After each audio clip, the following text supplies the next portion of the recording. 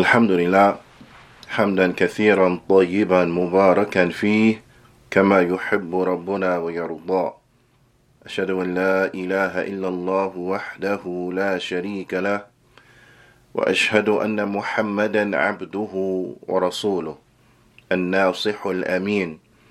اللهم صل على نبينا محمد وعلى آله وصحبه أجمعين ومن تمسك بسنته إلى يوم الدين.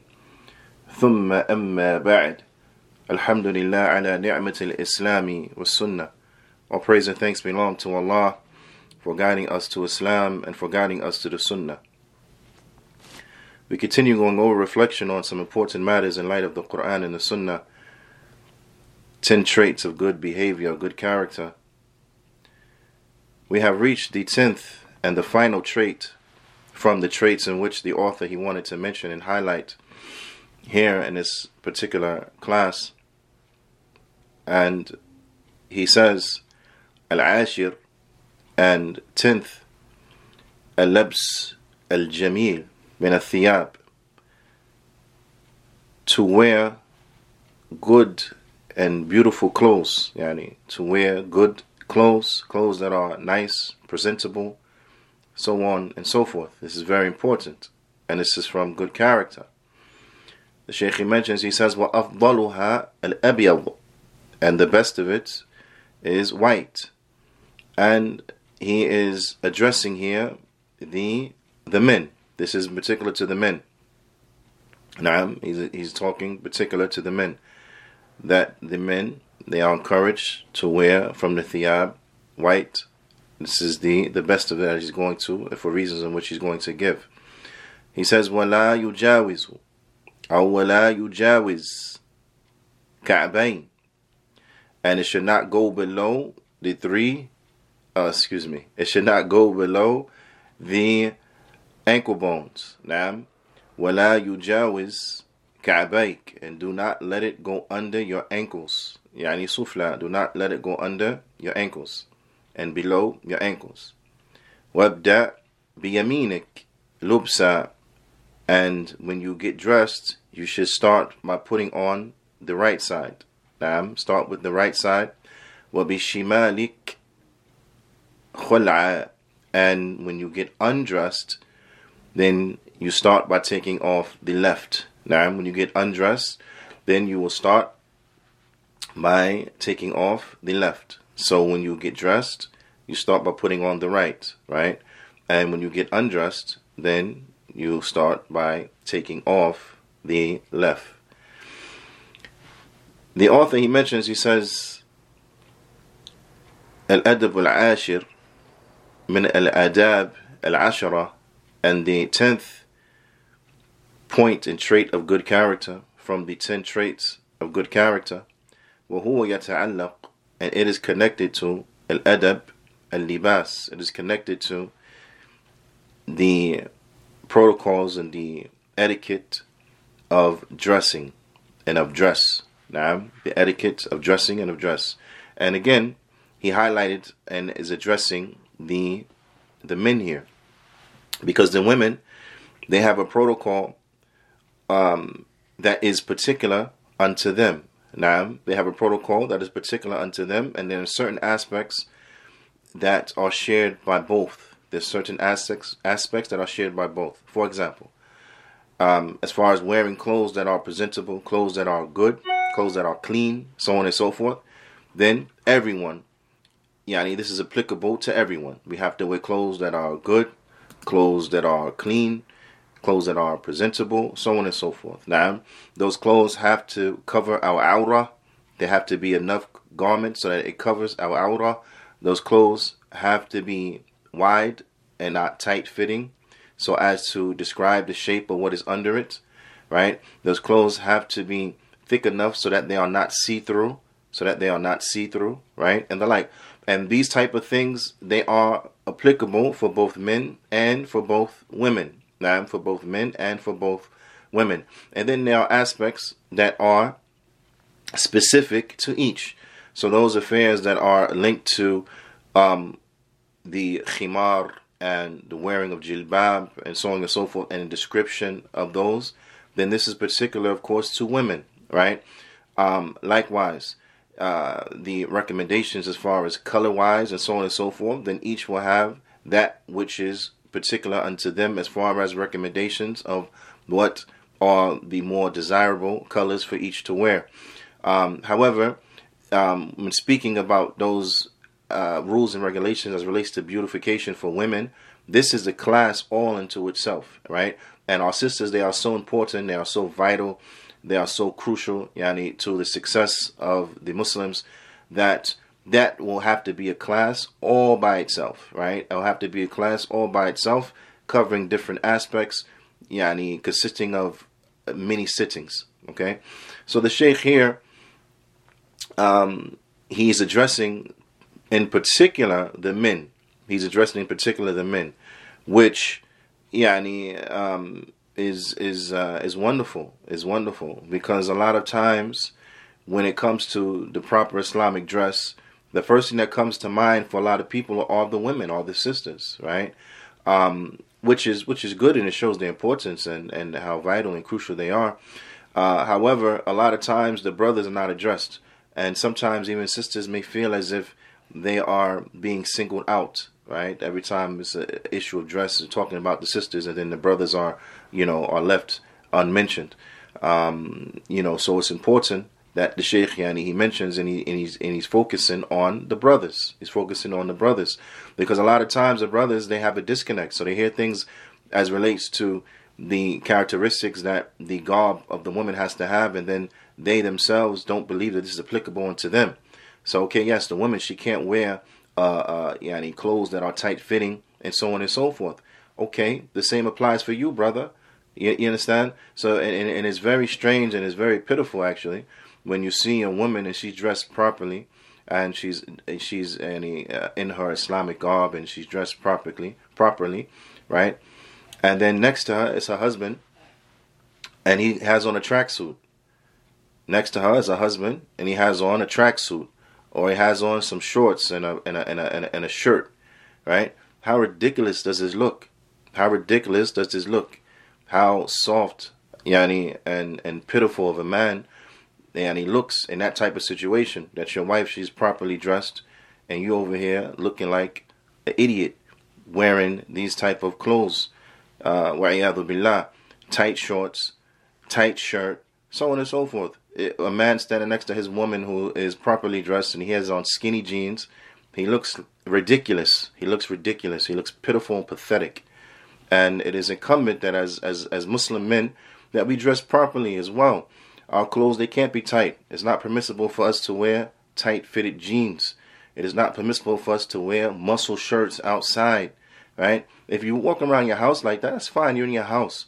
But we're talking about outside, that you're walking around outside in a muscle shirt. You're walking around outside in a tank top and shorts and so on and so forth. This is not proper. This is not proper, and the Muslim man should have more respect for himself and more dignity. Ala kulli hal. Ala kulli hal. So the Shaykh here, he's talking about the men in particular. But again, when it comes to wearing clothes that are beautiful, clothes that are presentable, then this is applicable for both, for men and for women as well. Ala kulli hal, the Shaykh, he mentions, he says that there contains inside of this 5 different affairs. 5 different affairs. Yani fihi khamsum sa'il. There are 5 affairs, 5 issues that are related to what he presented initially. He says, وَالْمَسْأَلَةَ الْأُولَى, and the first of these affairs, في قوله, is inside of his statement, إِلْبَسْ wear إِلْبَسْ الْجَمِيلِ مِنَ الثِّيَابِ, and wear what is beautiful from clothing. Wear what is beautiful from clothing.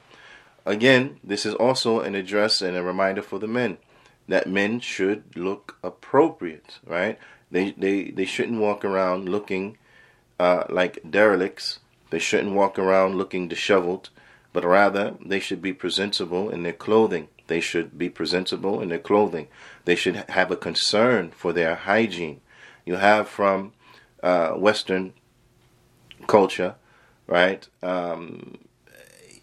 perhaps at a time, it may not necessarily be like that in this generation, but because things change from generation to generation. But there was a time when a man looking unpresentable, looking disheveled, and the like, then this was seen or linked to manhood. That this is a man who is a manly man, he's not a girly man, and so on and so forth. And this is why he don't care about wearing lotion or not. So he come out, he's ashy, his elbows, ashy knuckles, ashy knees, ashy ankles, to the end. And this is okay because he's a man. Whereas to take concern for these things and to make sure that the individual is well groomed, that his hair is combed, that their beard is combed, that whatever the case is, okay, their skin is moisturized and so on and so forth, then this was looked at something that was feminine behavior. And this is not the case. The reality of it is that hygiene is very important. Personal hygiene is very important. Brushing one's teeth is very important, right?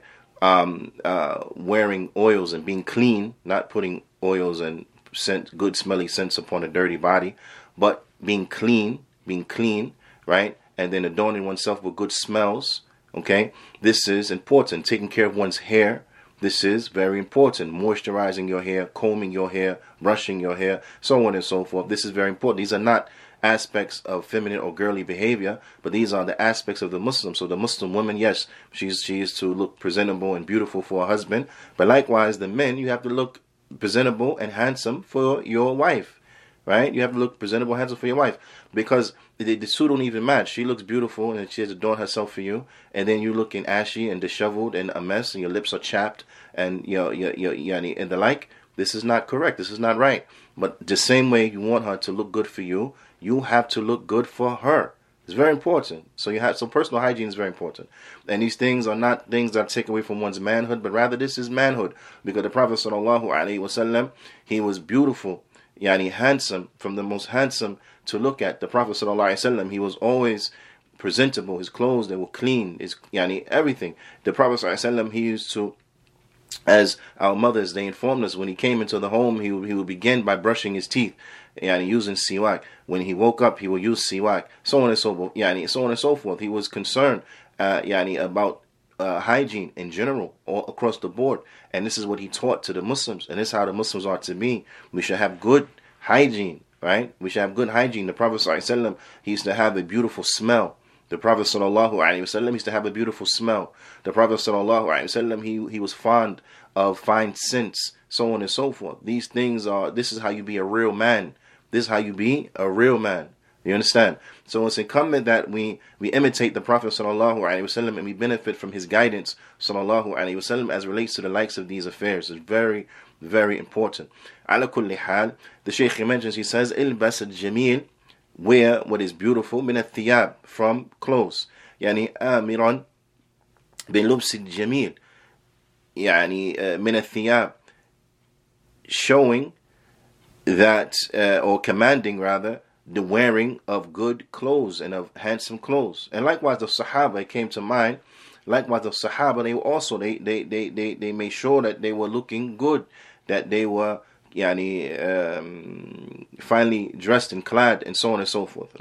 As in the hadith with the Prophet ﷺ, where he mentioned that the one who has arrogance, they will not enter into the Jannah. So one of the Sahabi, he was concerned. He said, and he asked about a man taking concern of his shoes and so on and so forth, and what he wears. He was fearful that may enter into arrogance. And the Prophet ﷺ, he informed him that no, this does not enter into arrogance. Does not enter into arrogance at all. In Allah Jamil wa yuhibbu jamal, that that verily Allah is the most handsome, and he loves things that are beautiful. He loves things that are handsome, things that are like, I think it makes sense, right? Inshallah khair. Ala kulli hal, this is the way that the Muslims we should be. The Shaykh, he says, wa thiyab jam'a thawb, and thiyab is the plural of the word thawb. Na'am. وَهُوَ اسْمُ لِمَا يُلْبَسْ, and it is a noun that is used for that which is worn. It is a noun, a word that is used for that which is worn. على على شيء من البدن, upon any part of the body. Upon any part of the body, then you can refer to that thing as a thawb. نعم. كالقميص, like a qamis, a shirt, or a thawb, like what I'm wearing now, right? Wal-imama, also, it could be used to refer to a turban, and that which is wrapped on the head. وَكُلُّ مَا يُلْبَسْ عَلَى بَدَنٍ يُسَمَّى ثَوْبًا. So anything that is worn upon the body, then it is called a thawb. So in this way, you can translate it as clothes. Clothes. Anything that is from clothing, then this is thawb. But also, which is it brings to mind, anything that is worn clothes, clothing, thawb. A lot of times, again, when we say thawb, first thing comes to a person's mind is a jalabiyah. Is like what I'm wearing, right? A jalabiyah. We say thawb, it comes to mind, jalabiyah. But understand that in Arabic language, thawb just means clothes, clothing, clothes. Words are important. Words are important. As Muslims, the way I'm dressed right now, right, and dress that is similar to it, that's regular. Okay? That's our regular dress. That's our normal dress. And I say this to say because I've heard Muslims at times, and in particular the men, they will call this their Islamic garb, and then they'll refer to the Western style clothes as the regular dress. They'll say, I was dressed regular that day, right? And it's a comment that we understand. When we say dress regular, we mean like this, the way we look like this. That's regular dress. You want to call it Islamic garb, whatever the case is. This is our everyday. This is our day to day. If you happen to see a Muslim brother and they're outside of that dress because of their particular work and profession they have and so on and so forth, so they have to wear a uniform that is conducive for that trade or whatever, then that's irregular. That's not the way he should be regularly dressed. That's irregular. But it's important that we understand the effects that language have upon us. If we get ourselves into this mentality that what's regular dress is Western dress and this is our Islamic dress, therefore irregular, right? Then that will have an effect upon a person's mind. So as a Muslim man, when you get up and you have to run down to the corner store for milk, or you have to run to the supermarket for milk or for bread in the morning time and so on and so forth, something like this should be your go-to. You grab your thawb, you bring your taqiyya or your amama or whatever you customarily you wear upon your head, and you go out and you go get the food. Now, it shouldn't be that you throw on some shorts, you grab some slides, and you put on a shirt and you run out. No. A person say, well, I'm just going to the supermarket. Yeah, I go to the supermarket like this. This is how you're supposed to go out.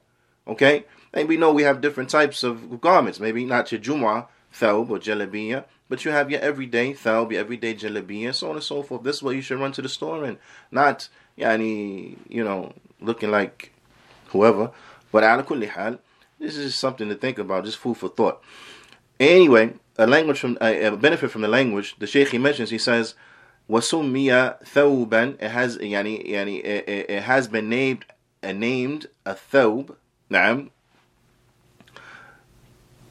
because وَسُمِّيَ ثَوْب, it has been named a thawb, لِأَنَّهُ يُثَابُ إِلَيْهِ, because it is something that you go back to, يُرُجَعُ إِلَيْهِ, it's something that you go back to. That's why it's called a thawb, right? Because you wear it more than once. فَلْيُلْبَسْ مَرَّةً بَعْدَ مَرَّةٍ, so you wear it one after the other. You wear it one after the other. You don't wear it just once. And that's why it's been called a thawb, because clothing is that which we keep going back to daily. We keep going back to, and we wear it over and over and over again.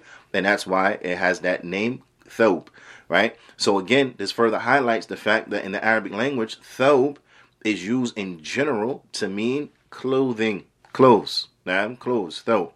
And then as we know, the specific use of it as relates to the jalabiyah, or the like of what I'm wearing right now. Ala kulli hal. The second is the issue the Shaykh he mentions. He says, وَالْمَسْأَلَةُ الثَّانِيَةِ, and the secondly, في قوله, is in his statement, أَفْضَلُهَا الْأَبْيَضُ, that the best of it is white. That the best of it is white.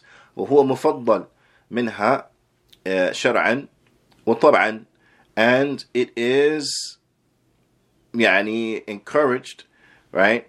And it has this superiority inside of the Sharia and يعني طبعا and naturally, as far as from clothing, right? That people, they understand and the general respect and the like for the color white as relates to garments, because white is a color that it doesn't hide dirt, right? These are from the wisdoms, right? It doesn't hide dirt. So when an individual has on white, then not only are they presentable, but they're also clean. It's clear that they are clean, right? And the like. And this is very important. And طبعا, you find many of the cultures, many of the people, they understand and respect this. So you find in many cultures, the religious men, those of the clergy, and so on and so forth, they adorn themselves in white. على كل حال, شرعا, in the Sharia, that we know that there are times where where white is worn. So, for example, when an individual goes on Hajj or Umrah and they're in the state of Ihram, then they wear white. It is white. Likewise, when we shroud our dead, then we shroud them in white, right? Then we shroud them in white, and so on and so forth, right? And so on and so forth. And also, as far as the color of clothing, then this was something that was beloved unto the Prophet sallallahu alaihi wasallam. That the Prophet sallallahu alaihi wasallam, as it comes in the authentic hadith, he encouraged with the wearing of white, yani for the men, with the courage with the wearing of white. As the Prophet sallallahu alaihi wasallam, he said, "Albasu al-bayad," and wear white garments. Wear white garments. Naam. Ala kulli hal. Now, it does not mean that it's impermissible to wear other colors for men. Doesn't mean that it is permissible to wear other colors, and especially in those places where it is customary the wearing of different colors. Now, so for like in some countries, the men, they are adorned in a range of colors, and it is customary to wear a different range of colors, and that's fine, and there's nothing wrong with that, right? So we don't want anyone to understand that when these recommendations or these protocols are that which will go totally contrary to an individual's culture. No, not at all.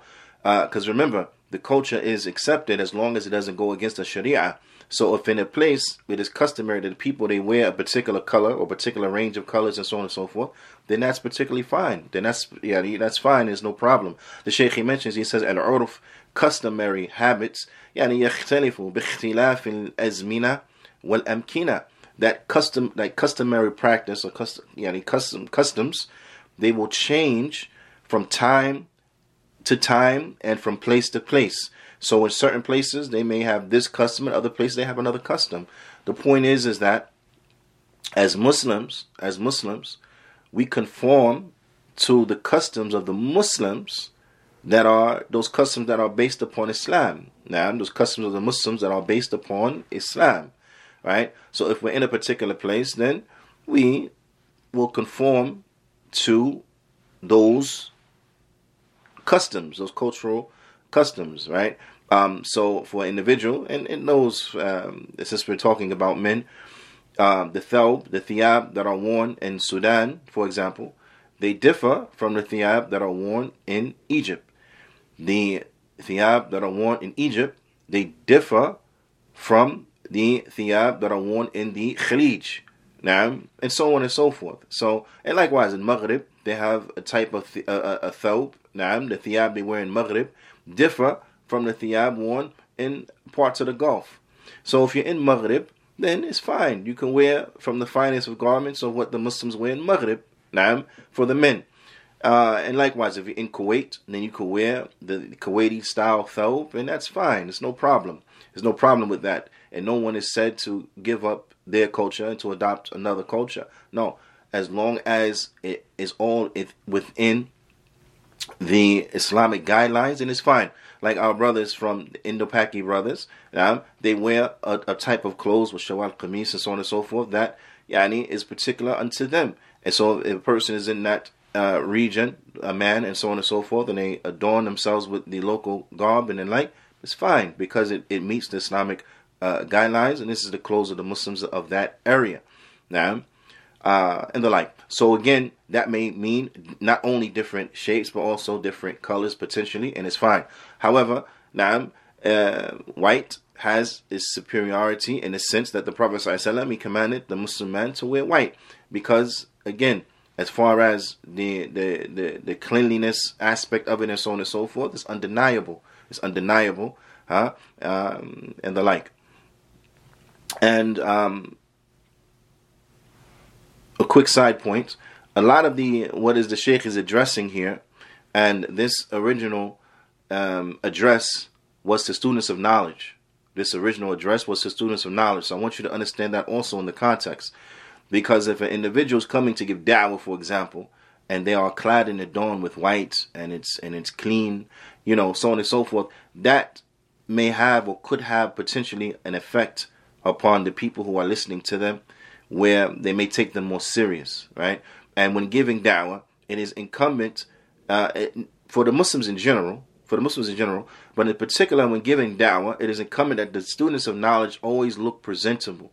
You understand? Because you are inviting people to something, and the manner in which you are dressed would have an effect upon those who you are talking to. I'll give you an example, as is saying. If a man came and they were finely clad, that they were dressed in a very presentable, neat, clean manner, you will be more open to listen to what they had to say, as opposed to a man coming and their clothes were sloppy, okay, their hair was disheveled, okay.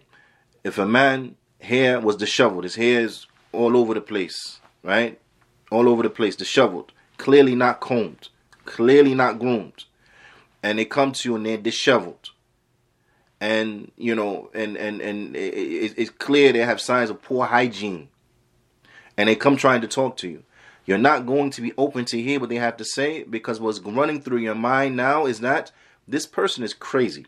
This is a crazy person, crazy man. This person is Majnoon, and he's trying to talk to me about something.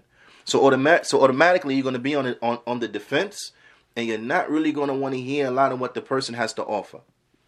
You're not even going to hear what he has to offer, because the presentation is so poor, the presentation is so horrible, that your mind will tell you he could not have anything to offer.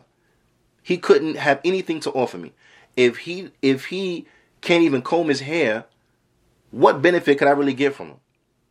You understand? If he's coming, he looking that dirty, that disheveled, what benefit could he really offer me? And his clothes don't even benefit from him. His hair doesn't even benefit for him. What benefit this person could really have for me?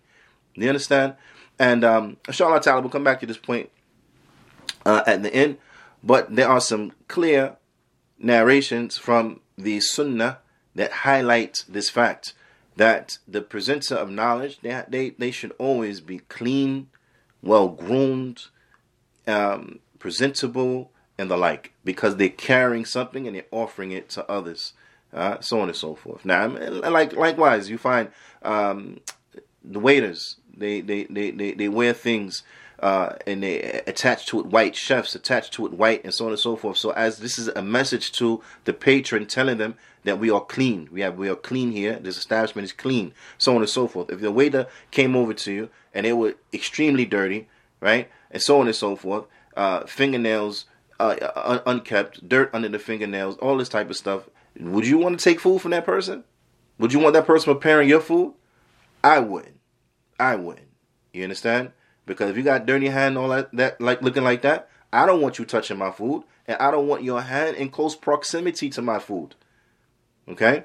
So presentation is very important. Presentation is very important. Now, and as Muslims, those who, when we go out, just are interacting with people, is all da'wah, we're always in presentation mode. We're always in presentation mode. So it is incumbent that we adorn ourselves with the likes of these characteristics of good behavior.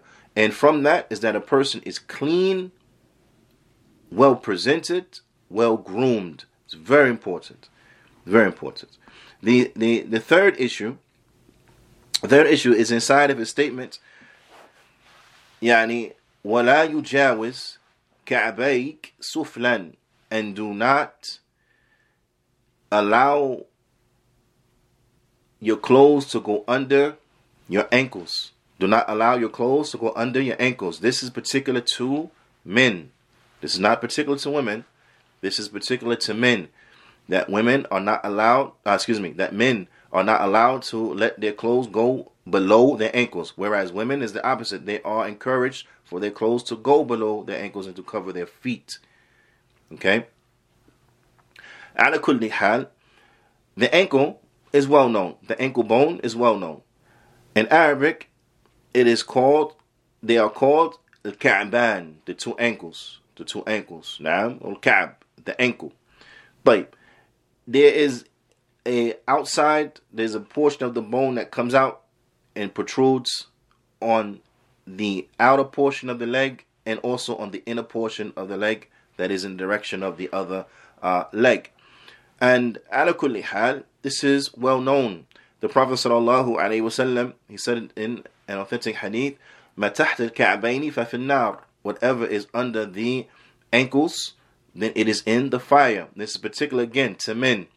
So wearing our clothes under our ankles, it is not permissible. It is not permissible. But there is a very important point that the Shaykh he mentions here. He says, وَمَحِلُّهُ, and the part or the circumstance where we will implement this protocol and this etiquette is when we have a choice, halal ikhtiyar.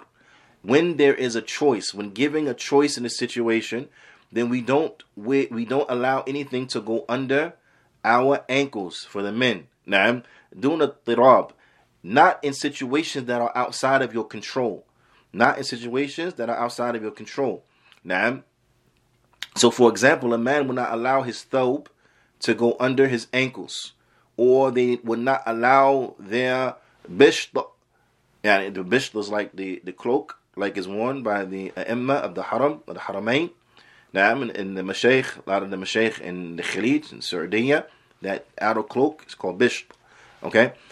So the bisht, it can't go under the ankles. The sirwal, the pants, can't go under the ankles. They all have to be tailored so that they rest above the ankles. Because this is in situations where we have a choice, we have an option.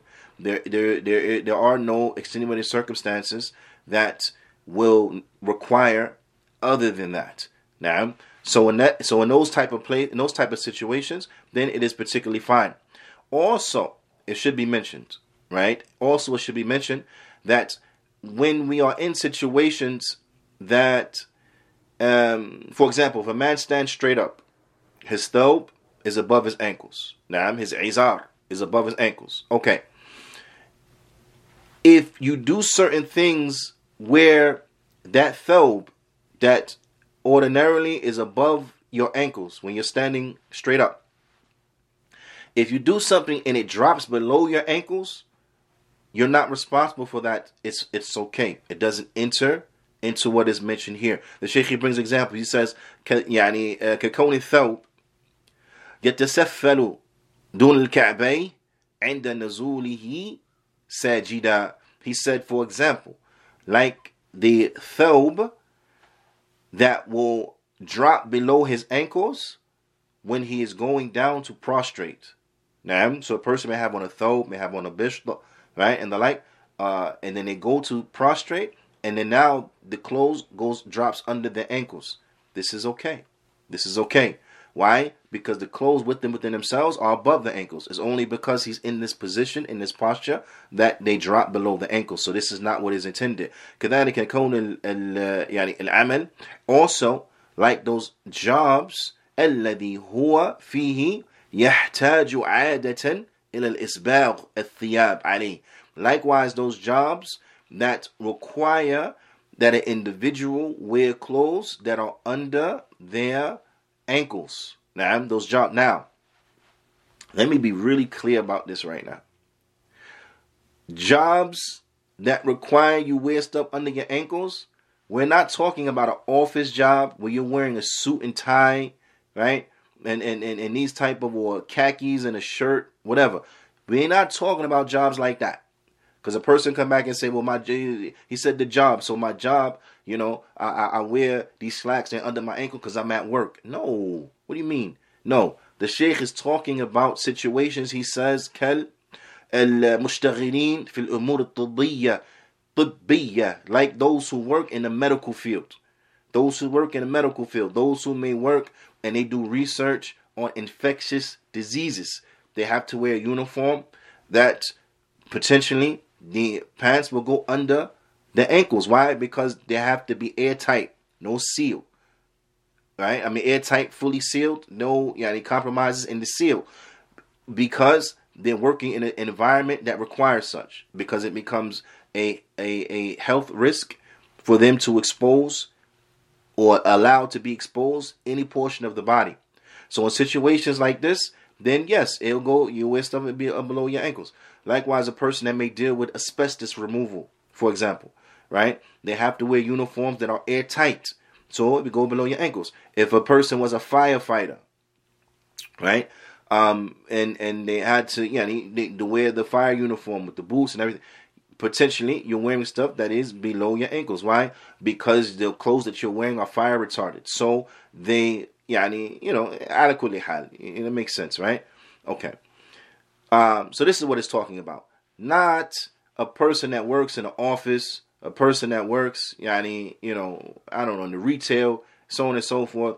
And there are no circumstances in which that will require that, they wear something that goes under their ankles. Then you don't have an excuse. You have to wear your clothes, and they have to be above your ankles. Period. They have to be above your ankles. Now, which is never a real problem. It's only a problem for those people who are weak, those people who are soft, those people who are cowards. They are the only ones who have problems with this, right? No one else is going to have a problem that you wear your clothes, you wear your pants over your ankles. Even if it looks strange to them, even if it looks weird to them, you're not going to get fired because you wear your pants above your ankles. You're not going to get fired because you're not stepping on the back of your jeans. Man, this is ridiculous. People, they are so soft and so scared of every little thing, right? And so scared of what they shouldn't be scared of that they compromise in the likes of these things. And sometimes it's because of that scaredness, and sometimes it's because of a sickness in their heart, and that's really what they want to do anyway. وَعِيَاذُ بِاللَّهِ. عَلَى كُلِّ حَالٍ, the Prophet sallallahu alaihi wasallam, he said, مَا تَحْتَ الْكَعْبَيْنِ فَفِي النَّارِ. Whatever is below the ankles is in the fire. Now, so the ulama, they mention that this is not a little sin.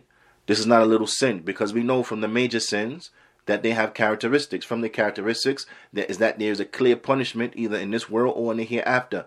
There's a clear punishment for it in this world or the hereafter. The Prophet ﷺ said, مَا تَحْتَ الْكَعْبَيْنِ فَفِي النَّارِ. Whatever is below the ankles is in the fire.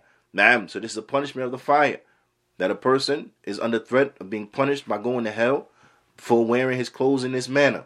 So now you tell me, is it important or not important? Is it major or is it trivial? It's major. Naam is major. So this is a major infringement. This is a major crime. I need to wear your clothes like this. And something like this is easy. If you can't do this easy thing, then you want us to really believe you could do that which is harder and requires more sacrifice. And you can't sacrifice a couple inches of cloth. Food for thought, something to think about.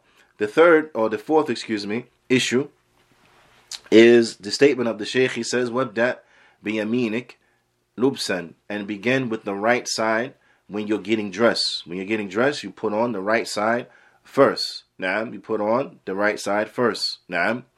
فَيُقَدِّمُهَا عِنْدَ لُبْسٍ. So you start with it when getting dressed, when wearing clothes. فِيمَا لَهُ جِهَتَانِ, in that which has two sides. Yani yumna wa yusra, that which has two sides. That which has two sides, then you begin by putting on the right. كَلْيَلْ الْقَمِيص, like the sleeves of a shirt. The sleeves of a shirt or of a thobe, right? It has two sides, right? Right sleeve, left sleeve. So when you get dressed, you put your right hand in your right sleeve first when you're putting it on. Or like sarawil, or like pants. Now, because pants, they have what? Two sides. They have a right leg and a left leg. So when you get dressed, you put on the right leg first. نعم ونحوهما, and that which is similar to it. أما ما له جهة واحدة, but that which only has one direction, right? They don't have two sides. There's only one side, for lack of a better term. Like that which is worn upon the head. نعم كلبس الشيء يعني في رأس, like that which is worn upon the head, like the taqiyya or the kufi is just one thing. So there's no right or left side to it per se. So with that, this rule does not apply. You just put it on. Or that which is worn upon the face, there is no right or left to it.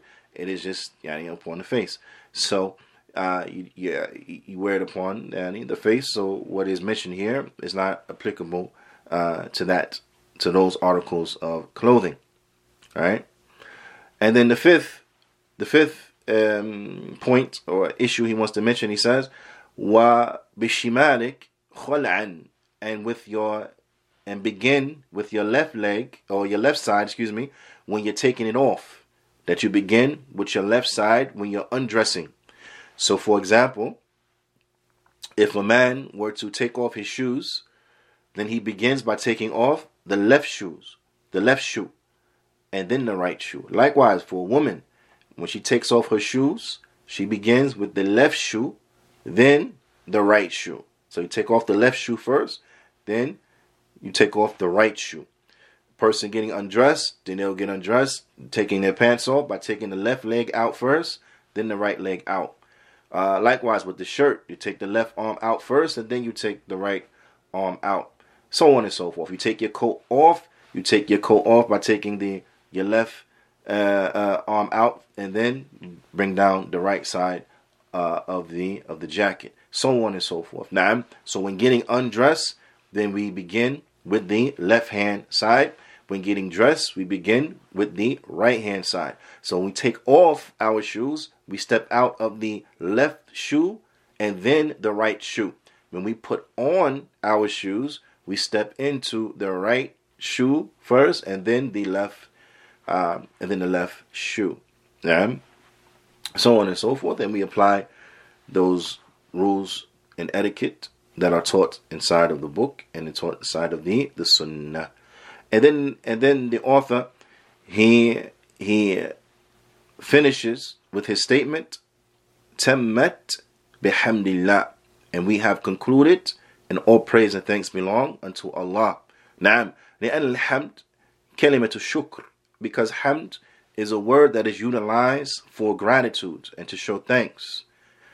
وحمد الله مأمور به عند رؤيا نعمة أو نعمه, and the hamd of Allah, thanking Allah and being grateful unto Allah subhanahu wa ta'ala, is a command when we see His bounties. Na'am, ru'yat ni'amihi, when we see His bounties, then we have to thank Allah subhanahu wa ta'ala.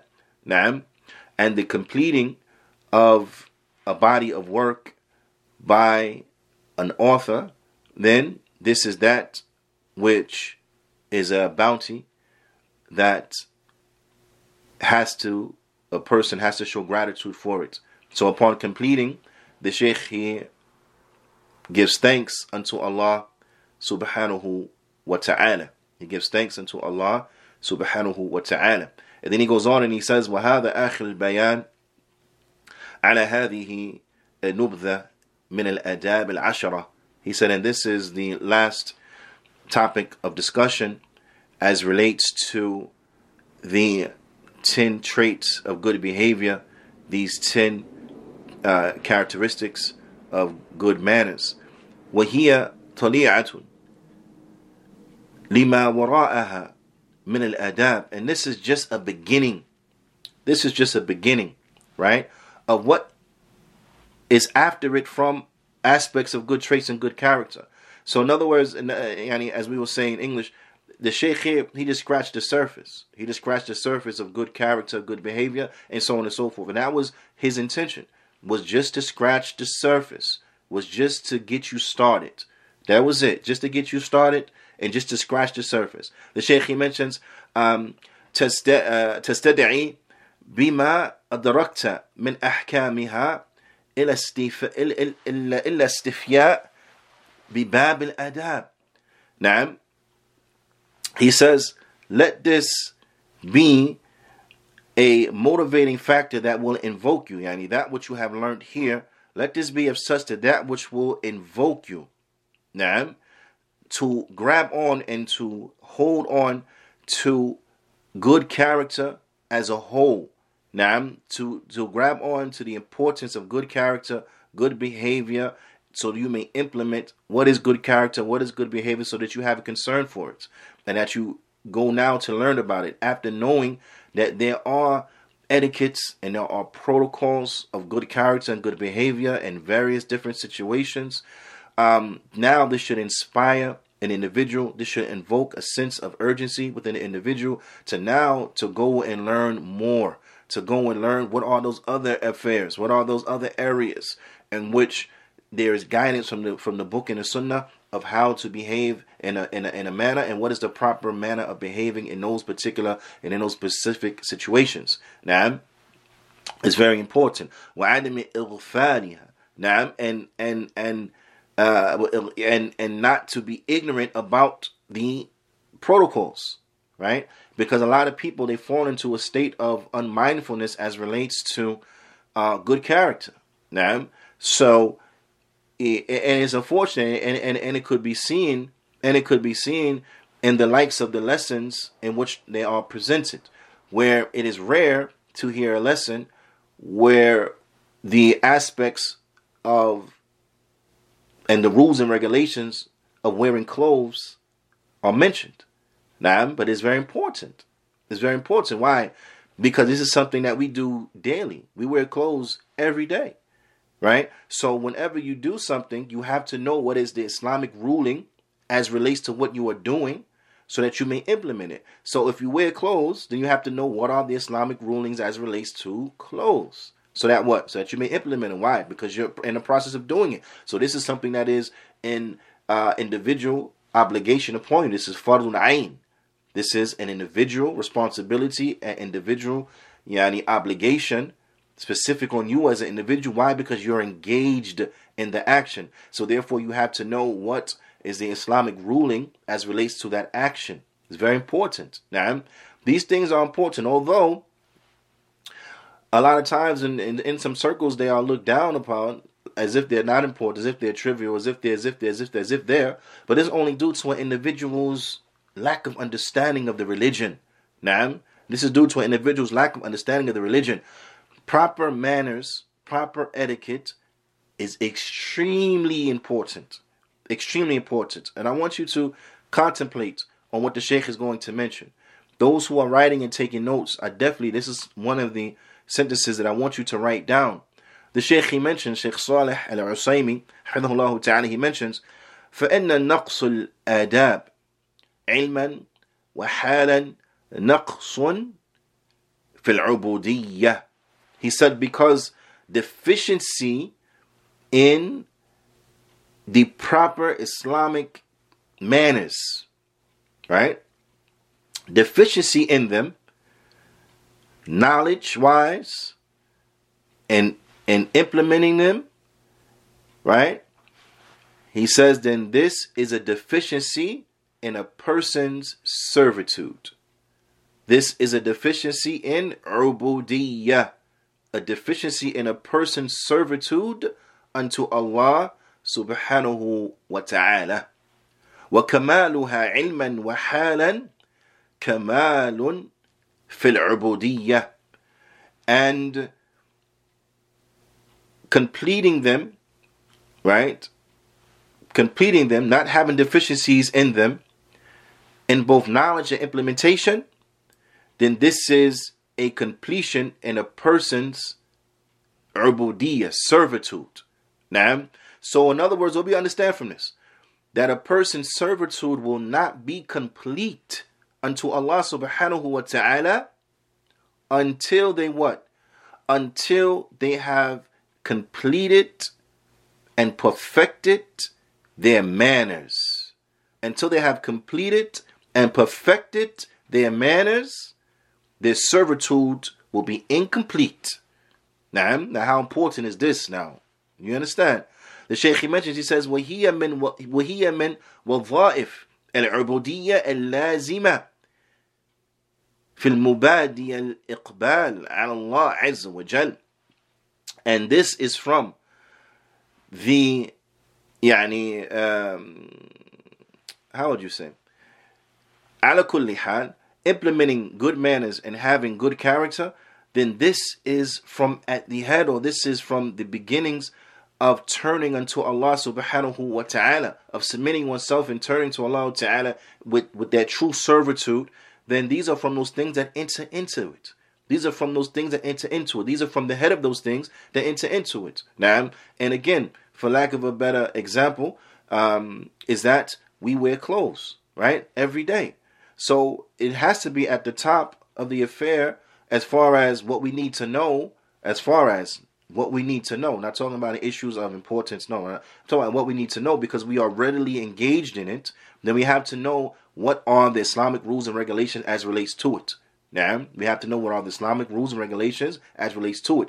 We interact with people, we talk with people. So we have to know what are the Islamic rules and regulations as relates to speaking. What are the Islamic rules and regulations as relates to listening? What are the Islamic rules and regulations as relates to arguing? What are Islamic rules and regulations as relates to debating? What are Islamic rules and regulations as relates to from those things in which we deal with every single day? And if one will go back and to look at the 10 aspects and traits of good character in which the Shaykh mentions, these are things that we use on a daily basis. These are situations that you find yourself in on a daily basis. So not acting in accordance to the teachings of the deen as relates to these everyday things, then this is what? This is a deficiency, no doubt. And acting in accordance to them, then this is what? This is from a person's completion of a person's servitude unto Allah subhanahu wa ta'ala. Because again, who commanded us with the likes of these protocols and these manners? Who? Allah subhanahu wa ta'ala. Naam, the Prophet sallallahu alaihi wasallam. This was taught to us. So how could it not be important? Allah subhanahu wa ta'ala revealed these rules and regulations on how we are to act, how we are to have good manners, so on and so forth. How is this not important? The Prophet sallallahu alaihi wasallam, he said, إِنَّمَا بُعِثْتُ لِأُتَمِّمَ صَالِحَ الْأَخْلَاقِ وفي الرواية مكارم الأخلاق. The Prophet sallallahu alaihi wasallam, he said, verily, I have only been sent to complete good character, good moral character, good moral behavior. Naam, this is qawl al-Nabi sallallahu alaihi wasallam. This is what the Prophet sallallahu alaihi wasallam, he said. So, how is it unimportant? It is extremely important that we benefit from the likes of these things and that we implement the good character. A poet, he said, إِنَّمَا الْأُمَمُ الْأَخْلَاقُ مَا بَقِيَتْ فَإِنْهُمْ ذَهَبَتْ أَخْلَاقُهُمْ ذَهَبُوا. A poet, he said that the nations, they are nothing more than the sum of their character, nothing more than the sum of the good character. Naam. And that the nations, that verily they will be upon this good character as long as these good manners are with them. Naam. Ma baqiyat. As long as the good manners are still there, then the nation will be upon a good way, a good standing. Naam, a good standing. Right? But if the good character, the good manners, the good traits, and the like, if this were to go away and to leave them, naam, if it were to go away and to leave them, then this will be the end of that nation. Then this would be the end of that nation. This is the meaning of it. That if once the rules and once the morals leave, then that's the downfall of the nation. Now the nation is going to be destroyed. Now that's it. Nation's done. Naam. So good character is of extreme importance. Naam. So the Shaykh, he mentions, he says, فَيَنْبَغِي أَن يَتَحَرَّ الْمُلْتَمِسُ الْعِلْمِ خَاصًا وَالْمُسْلِمُ عَامَةً معرفة الآداب والقيام بها. نعم والقيام بها is that the Muslim, or the student of knowledge in particular, specifically, it is a must that they seek out and they learn what is good manners, what are good manners, what is good character. Naam. And the Muslim in general, have to learn what are good manners, what is good character, so on and so forth, and they must establish it. They must act in accordance to it. They must live by it. This is a must for the Muslims. Do you understand? And I want you to reflect on something. Which shows how this is stressed. Good character is stressed from clothes, everyday, from everyday things, from the clothes that we wear, right? From their being presentable, being clean, from the outward appearance being one that is presentable, one that is befitting, right? From the manner of a person, sitting in the manner of speaking, of asking a question, so on and so forth. All of these things, from the way in which a person moves, from the way in which a person speaks, so on and so forth, what they're speaking about, to the end of it. All of it is linked to what was mentioned from these aspects of good character. Reflect on this. Reflect on the hadith of Jibreel alayhi salatu wasalam, where at the end of the hadith, the Prophet sallallahu alayhi wa sallam, he said, Atakum yu'allimukum dinakum. He came to you to teach you your religion. He came to you to teach you your religion. But in that hadith, Jibreel alayhi salatu wasalam, he came, he was described as having what? Shadidun biyadun thiyab, shadidun sawadu sha'r, that he had extremely white clothes on. Extremely white clothes on. What does that mean? What is that indication of? They were clean. They were clean. Extremely white, clean. No blemishes, no dirt, no smudges, no whatever. You understand? They were clean. They were clean. His hair was, it mentioned, extremely black. Which means it was clean. It was not dusty. Did not have sand in it. Was not unkept. But it was clean. It was neat. Okay? His hair was neat. It was clean. When he sat by the Prophet ﷺ, فَأَسْنَدَ رُكْبَتَيْهِ إِلَى رُكْبَتَيْهِ وَوَضَعَ كَفَيْهِ عَلَى فَخِذَيْهِ. He put his knees to the knees of the Prophet, and he put his hands upon his thighs. This is a sitting of humility. This is a sitting of one who has manners, one who has respect, right? Because he's what? He came in a disposition of a student. He came in a disposition of a student. But he also came, what? As a teacher, because he asked questions, or he was the cause of, by way of his questions, of information being disseminated and conveyed. So he was what? So he was a teacher. Okay? So far as the teacher, so he covers both sides. The teacher and the student has to look presentable, be well groomed, have manners, have a good disposition, and interact with their teacher in a way that is humble.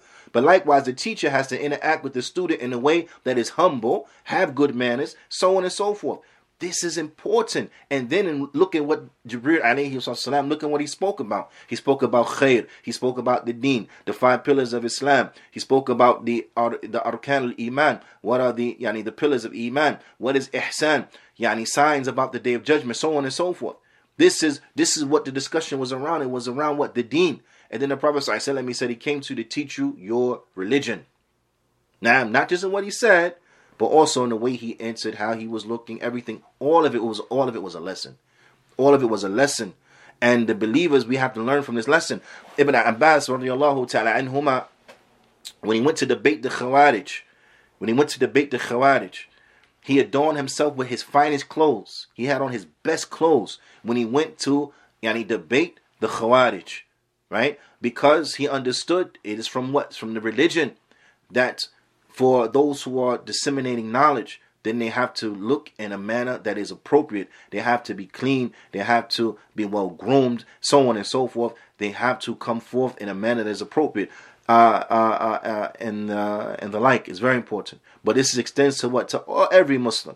We have to look in a way that is presentable. We have to look in a way that is correct. When that Bedouin came and his hair was disheveled, it was all over the place, did the Prophet ﷺ just leave him, the man with his hair disheveled, or did the Prophet ﷺ mention that to him that he needs to comb his hair? He needs to take care of his hair. Now, this is from the deen. Whoever has hair has to honor it. Honoring your hair means you have to comb your hair, you have to brush your hair, you have to moisturize your hair, wash your hair, so on and so forth. This is from honoring the hair. Ala kulli hal, these things are important and they were mentioned by the Prophet ﷺ. Why? Because they're important. So it's not for us to look down upon them, so on and so forth. The Prophet ﷺ, he explained to us how to enter upon individuals, how to give salam, so on and so forth. All of it was explained inside of the kitab and inside of the sunnah, these etiquettes, these protocols. So it is incumbent that we implement them, because this is, and these rules and regulations, then they are from that which the Prophet ﷺ, that which he came with, that which he came to convey and to teach to mankind.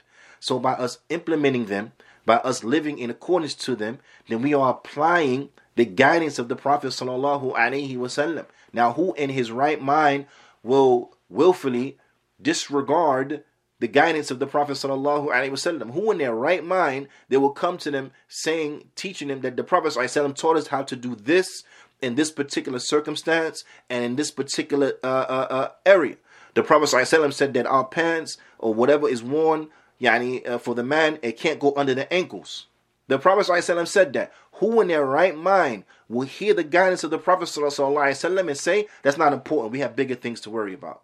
Who in their right mind will say that? Do you understand? The Prophet ﷺ mentioned it to you. The Prophet ﷺ took the time to tell you and to teach you. Who are you to say it's not important? Right? So it's clear in this scenario that the problem is what? Is you. It's important. You are foolish. It's very important. These things are important. You're just foolish. And fools are not to be followed. Okay? We follow the sunnah of the Prophet sallallahu alaihi wasallam. Al-haq, al-haq and yutba'. The truth has more right to be followed. So it is incumbent that we do not look down upon good character, upon good behavior, upon good manners, but that we stress that we have to have good manners. We have to have good character. We have to have good behavior. We have to act in ways that are appropriate, so on and so forth. And we will be incapable of doing that unless we learn the guidance from the book and the sunnah as to how we are to be, as to how we are to act, so on and so forth. This is of extreme importance. Now, so don't look down upon these things and don't second guess these things and degrade the likes of these things. Let not these things be affairs that have that are depreciated in your mind, but let them be affairs that you understand their real value and how important they are. It's incumbent as Muslims that we adorn ourselves with good manners, and that we put emphasis upon them. But an emphasis that is balanced, not an emphasis upon manners, and then we're not worrying about, meaning not an emphasis upon having good character as relates to interacting with human beings, while we are neglectful of good character as relates to our Lord Azza wa Jal. So from good character is that a person he implements Tawheed.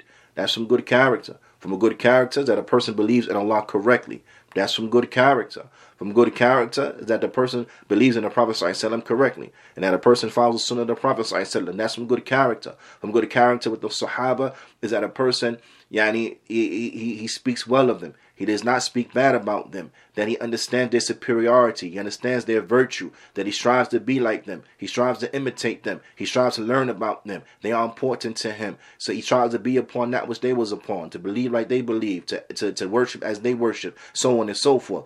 All of that is from good character as interacting with the Sahaba. As it relates to interaction with the Sahaba. That's how we interact with them. That's all from good character.